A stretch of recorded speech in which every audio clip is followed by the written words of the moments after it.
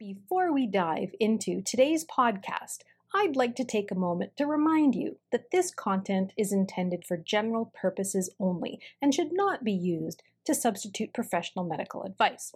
Always seek the advice of your medical service practitioner based on your unique needs. Hi, this is Kelly, your nutritional nerd, bringing you the health news you want to hear for the week of May 27th, 2021. This week, it's all about mental health. Why? Because May is the month for mental health awareness. And what I would like to discuss with you today are which neurotransmitters are related to mental health. First, a couple of statistics. Did you know that 1 out of every 5 Canadians experiences a mental illness or addiction problem every single year? Did you also know that by the time Canadians turn 40 years of age, half of them have or have had a mental illness? So look around. That means that either you or the person standing beside you has been, is, or will be affected by a mental health issue. Well, to discover more about the difference between mental health and mental illness, what mental illness can look like, and what natural things you can do that can help, be sure to check out our last blog on happyhuman.com. And as always, that's happy with an I. And in honor of Mental Health Awareness Month and our continued quest to shed additional light on the topic of mental health, this week we'd like to take a closer look at neurotransmitters, their effects on mood, and then natural things that might help. Now, first of all, let's consider natural brain chemicals and your mood. Brain and mental health concerns affect a considerable number of people. But where does it stem from? Where does it all come from? Does it start or continue because of the way the brain and nervous system are working? Well, some of it is genetic, passed down from our families. Some of it is triggered by stress or traumatic life events. Many times it seems to be related to brain chemicals called neurotransmitters, and most likely it's a complex combination of each one of these plus other factors. So today we're talking neurotransmitters, specifically their roles in mental health for stress and mood. And then next blog, I'll fill you in on how to naturally boost these neurotransmitters and your mental health. Well, first, let's take a look at neurotransmitters. Our nerves are one of the main communication systems in our body. In fact, the entire nervous system, which includes our brain, spinal cord, nerve cells, and a few other vital cells, is sometimes called the master communication system of the body. But have you ever wondered how these cells communicate with each other and what this might have to do with mental health and brain health? This is where neurotransmitters come in.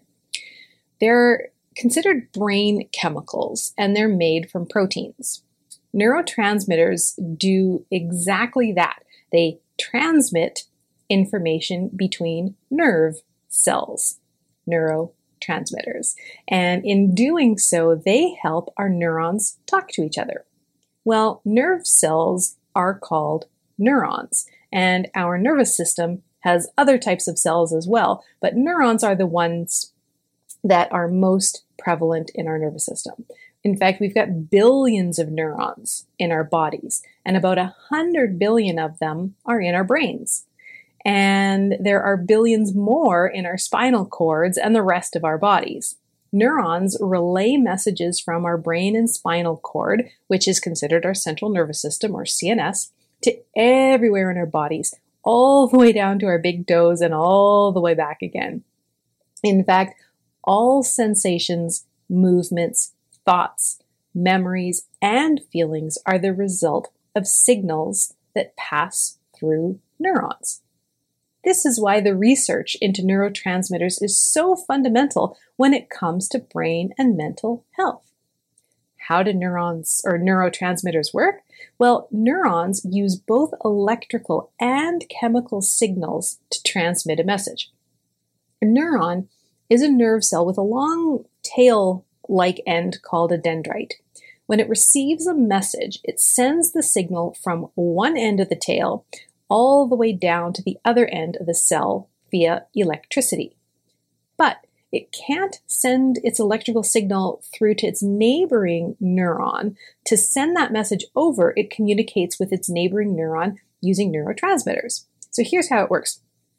Think of the game Hot Potato. I'm sure you've played this when you were a kid, but Hot Potato, where people are in a line or a circle beside each other. The first person gets the hot potato and needs to pass it to their neighbor. This has to continue as quickly as possible until the potato ends up in the right place.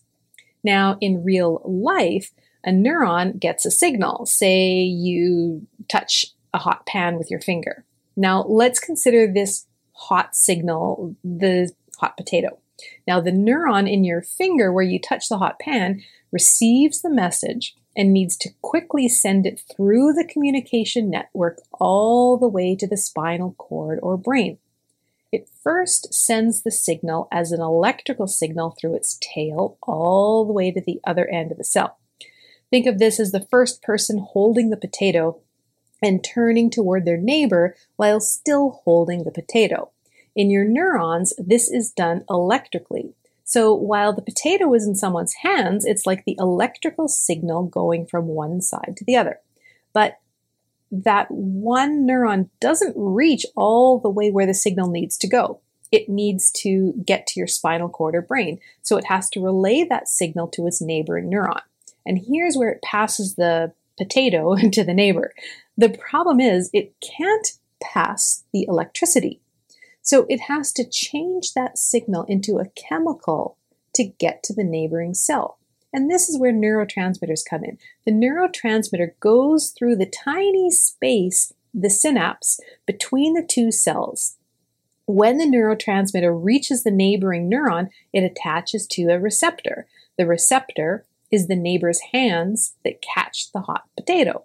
When that neurotransmitter gets to the second cell, it then changes the chemical signal back into an electrical one. This electrical chemical communication happens exceptionally quickly and continues over and over again until the message finally arrives at its destination. It travels from your fingertip up to your spinal cord or brain, where a super quick decision is made. Then another signal, the response, gets sent back down to your finger, directing it to move the muscles to pull your finger away from the pain quickly. This is how our nervous system is the master communication system of the body. It's how our brain knows if it should be awake because of light filtering through your eyes, whether you're too hot and need to either sweat or cool down a different way, or whether you're in danger and need to fight or flee.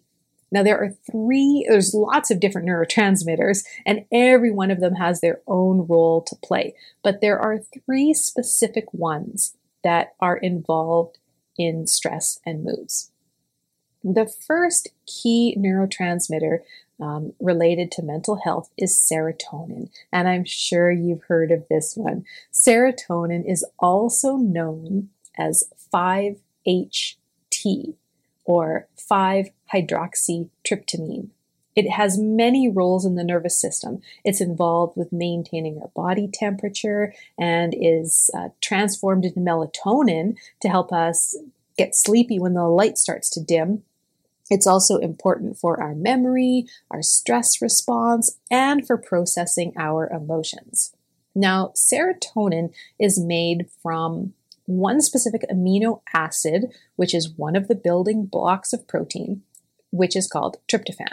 Now, because of its role in mental health, many medications for depression target the serotonin that is produced in the brain. Now, some serotonin is made in the brain, but most of it is actually produced in the gut. And one of serotonin's roles in the gut is to help keep our food moving through it. This is called gastric motility, and researchers are looking into the roles of the serotonin produced in the gut. At this point, it's unclear whether the serotonin made in the gut travels to or affects the brain. Our key neurotransmitter number 2 is called norepinephrine.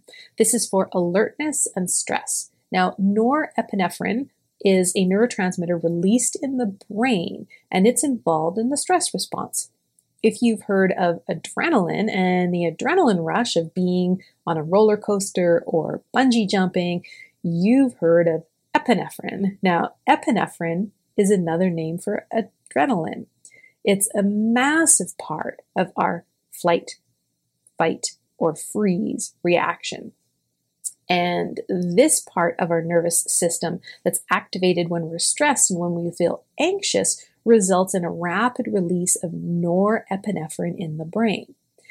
Norepinephrine is made from the very next neurotransmitter that we'll discuss, dopamine. And dopamine, I'm sure, is another one that you've heard of, and this is our third key neurotransmitter involved in mental health. The main drivers behind dopamine are motivation and behavior. So dopamine is the motivation molecule or motivation neurotransmitter. It helps us seek out rewards. Dopamine helps turn our enjoyment of a reward into the desire to go out and get that reward. In this way, it's thought that dopamine helps to shape our behavior. Some medications used to treat behavioral disorders work by changing how dopamine affects the brain. This motivation role of dopamine is also involved in our moods. For example, when dopamine levels are low, we can experience anhedonia, which is when we lose our motivation to seek out rewards or become unable to feel pleasure. Dopamine has other roles in the brain and nervous system communication too. It's important for working memory and mental flexibility. It helps us kind of go with the flow and move from one idea to the next. It also helps control our movement. And when certain parts of the brain don't receive enough dopamine, it can result in the muscular rigidity of Parkinson's disease. Now, dopamine is made from a specific amino acid called tyrosine. Neurotransmitters, all of these three work together as part of our stress response. Stress is anything that challenges our body's ability to maintain optimal health and have all of our systems balanced. Many people think that stress has to be an external force, but it doesn't. So these stressors or these challenges, anything that tries to set the body off balance, goes for mental health, which is psychological stressors, as well as physical stressors like exercise or being too cold. These are stressors as well. Food also creates certain stresses in our system, and we'll talk about that more next time. But our natural physical and mental reactions to stress are for our own survival. This is how our body wants to try to maintain balance or homeostasis. Psychological stress can trigger our brain to react to danger, and our fight, flight, or freeze response happens when we're scared because we're on a roller coaster, when we almost get in a car accident, or when we're overworked and worried about our jobs. These are all examples of psychological stressors as they cause the same stress response in the brain and the body. Well, depression and anxiety are some of the most common mental health concerns in the world. Many people experience both, though women are more likely than men to be diagnosed. It's projected that over the next few years, depression will become the leading cause of disability in the United States. Depression involves a persistent feeling of sadness and loss of interest, emptiness, or irritable mood that can significantly affect someone's ability to function. Now, there are many times over the course of a person's life where we feel sad or down, or we just don't feel like doing anything in the moment. That is not necessarily problematic. But it's when these persistent feelings affect our ability to function in every day that it can lead to a mental health concern like depression. With depression, sometimes we might experience sleep issues, a lack of energy. We may have changes in our appetite, like wanting to eat too much or not at all. And we may feel that anhedonia, that lack of motivation to seek out things that used to interest us or make us happy. Now, even though symptoms can differ from person to person, depression affects how someone feels, thinks, and behaves. So if you think you may have depression, anxiety, or any other brain or mental health concern, please see your licensed healthcare professional. You may also want to consult a neuronutritionist like me to help you figure out what to eat. Food can either act as the best medicine or the worst poison for your brain. The causes of depression seem to be very complex, with many possible reasons that are unique to each individual.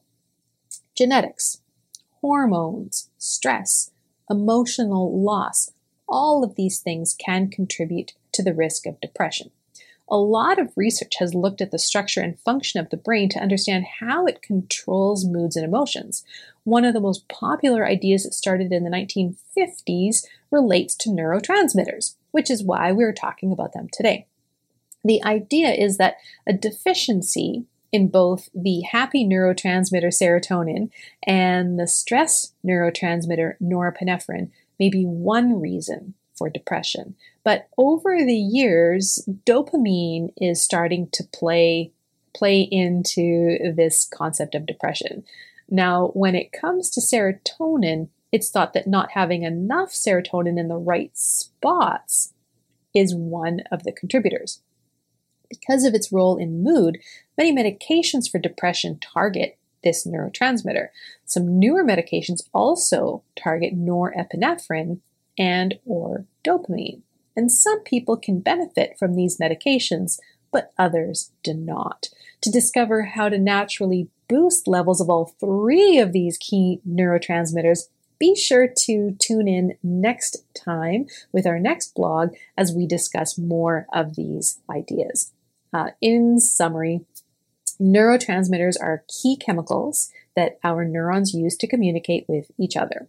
They're made from amino acids, which are protein, and are essential for optimal brain and mental health. So next time we'll dive into natural ways to boost these key 3 neurotransmitters.